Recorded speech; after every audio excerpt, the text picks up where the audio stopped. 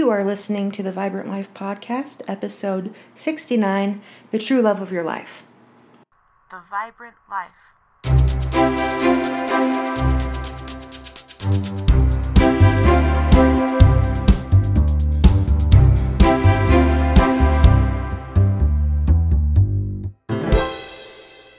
Hey you, happy Friday and welcome back to the podcast. I'm Emily Romrell and it's great to be here with you. I hope your past week was full to the brim of love, with love. Did y'all have a fabulous Valentine's Day? Whether you had a hot date or not, I hope you had the chance to be with people you care about, because in the end, that's what life's about. I'm a big Beatles fan, and as I'm kicking things off here, I have the song All You Need Is Love kind of spinning around in the back of my brain. I kind of want to swing my arms out in conductor style, even though you can't see me, and cue you to sing all together now. All you need is love. But it's true, and I'm grateful for the opportunity to celebrate the love in our lives. So I hope you were able to do that, whether you have a romantic love in your life right now or not. I guess I'm an old soul because another person I'm a huge fan of is C.S. Lewis. I'll happily talk about his books any chance I get. And one of his shortest books is called The Four Loves. And it's a discourse on the different kinds of love we feel in our relationships throughout life. And it's only 141 pages long, and so not that big. It's a great read, and I highly recommend it. But just for convenience and for some of the points that I want to make today, I'm going to give you a really quick rundown of his ideas. The first love is affection. And many loves are touched by affection. It is built on what is known and familiar, and it often coexists with other loves. For instance, when couples fall in love, it's frequently because of certain affections that start to wrap around the couple, making love an expected and familiar aspect of their shared experience, right? A certain place, like hobbies, personality traits, etc., even if we don't define it, the majority of love we feel in our normal day-to-day lives is affection for the individuals who are always around us. It's just kind of a warm feeling, you know what affection is. You like them. It's a warm, concentrated like. The purest type of love is friendship, believe it or not. A true friendship, according to Lewis, is one that goes beyond simple companionship to address a higher objective, a shared passion, or a pressing issue.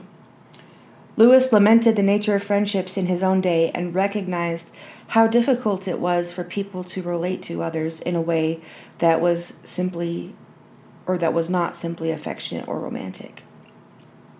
I think that's only gotten more precarious in our times.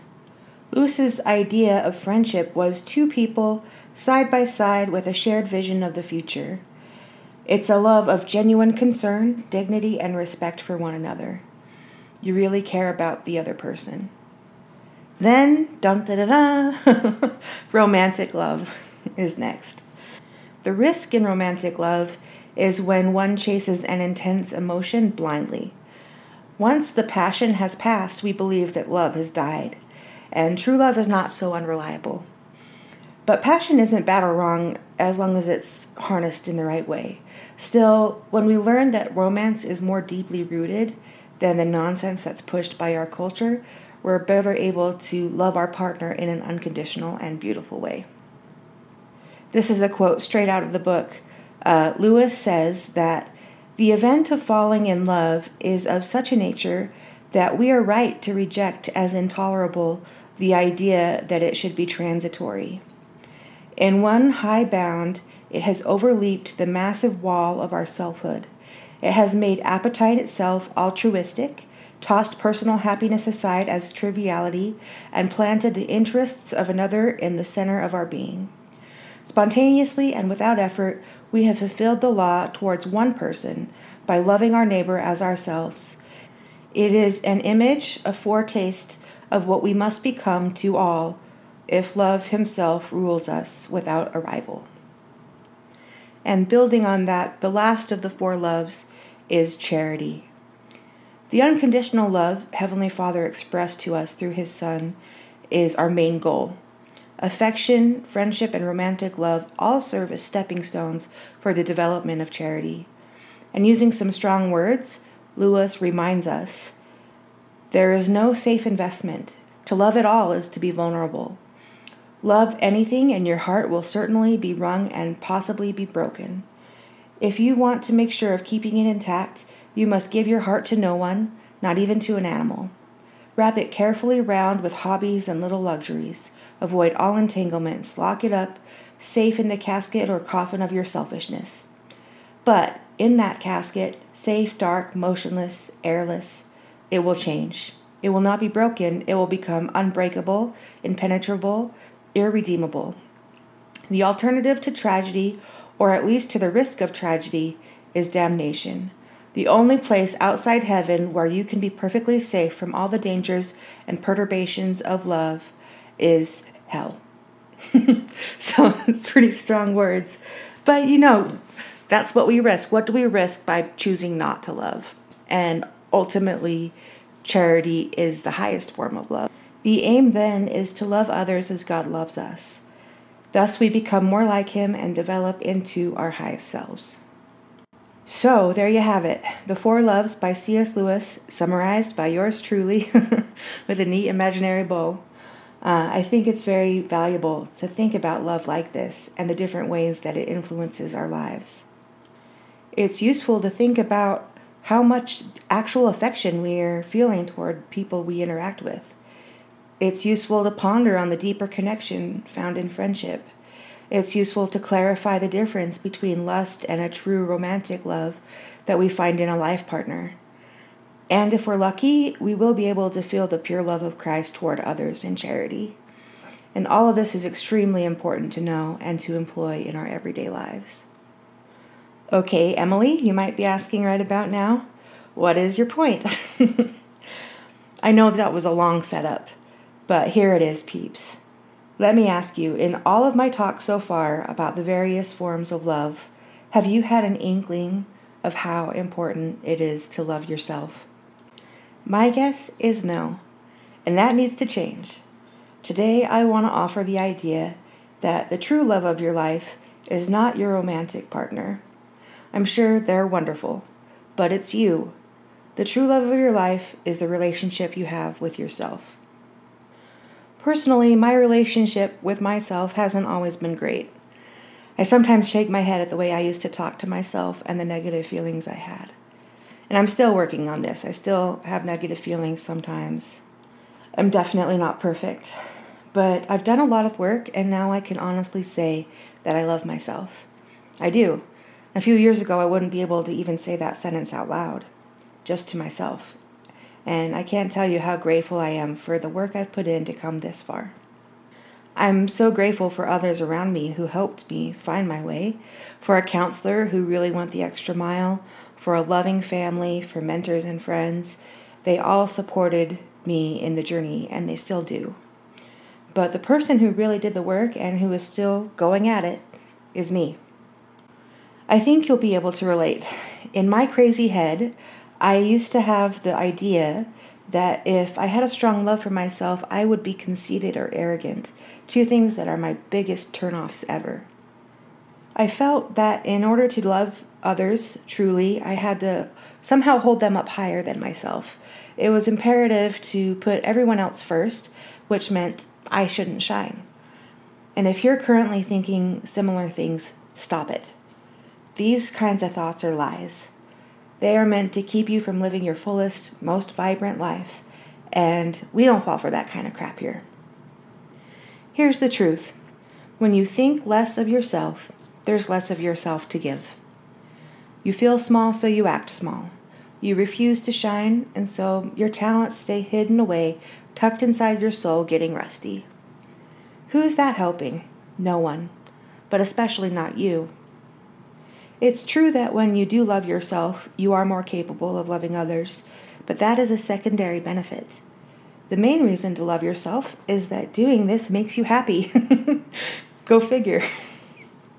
That's the only way you're going to find lasting joy in this life. When you love yourself, your passions and talents burst out of you with abandon. Your life is made vibrant through the act of living. You'll dance if you love dancing, or bake, or experiment, or build, or create, or just simply feeling. Just feeling the emotion of love that you might have held back from yourself is powerful and so beautiful. Now, let me go through our list of 4 loves again, and let's see if we can feel these emotions in the relationship that matters most. You guessed it, ourselves. Do you feel affection for yourself? Do you smile when you see yourself in the mirror? Do you like yourself? What do you like about yourself? Personally, I like the kind of darker rings of brown that frame the lighter brown in the irises of my eyes. It's kind of silly, but I notice that and I like it. I like my quirky, goofy sense of humor. I like how creative I am. I like the dimples in my smile. What do you like about yourself? If you're having a hard time thinking of things, work on it. It's important. Are you a friend to yourself? Do you talk to yourself in your mind like you talk to a cherished friend? Do you have a genuine concern for yourself, for your past, present, and future you? Are you gentle with yourself? Do you take care of yourself? Do you love what makes you uniquely you? Because wherever you go, you're going to meet yourself there. And the friendship that you build with yourself is the one that's going to carry you through this life.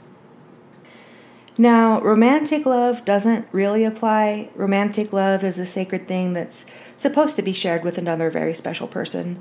But I will say this, you can't rely on your romantic partner to make you happy. True happiness comes from within, and that starts with being willing to look at yourself intimately and being vulnerable with yourself. And then you can share your true self with your romantic partner. Last of all, but most importantly, can you have true charity in your heart for yourself?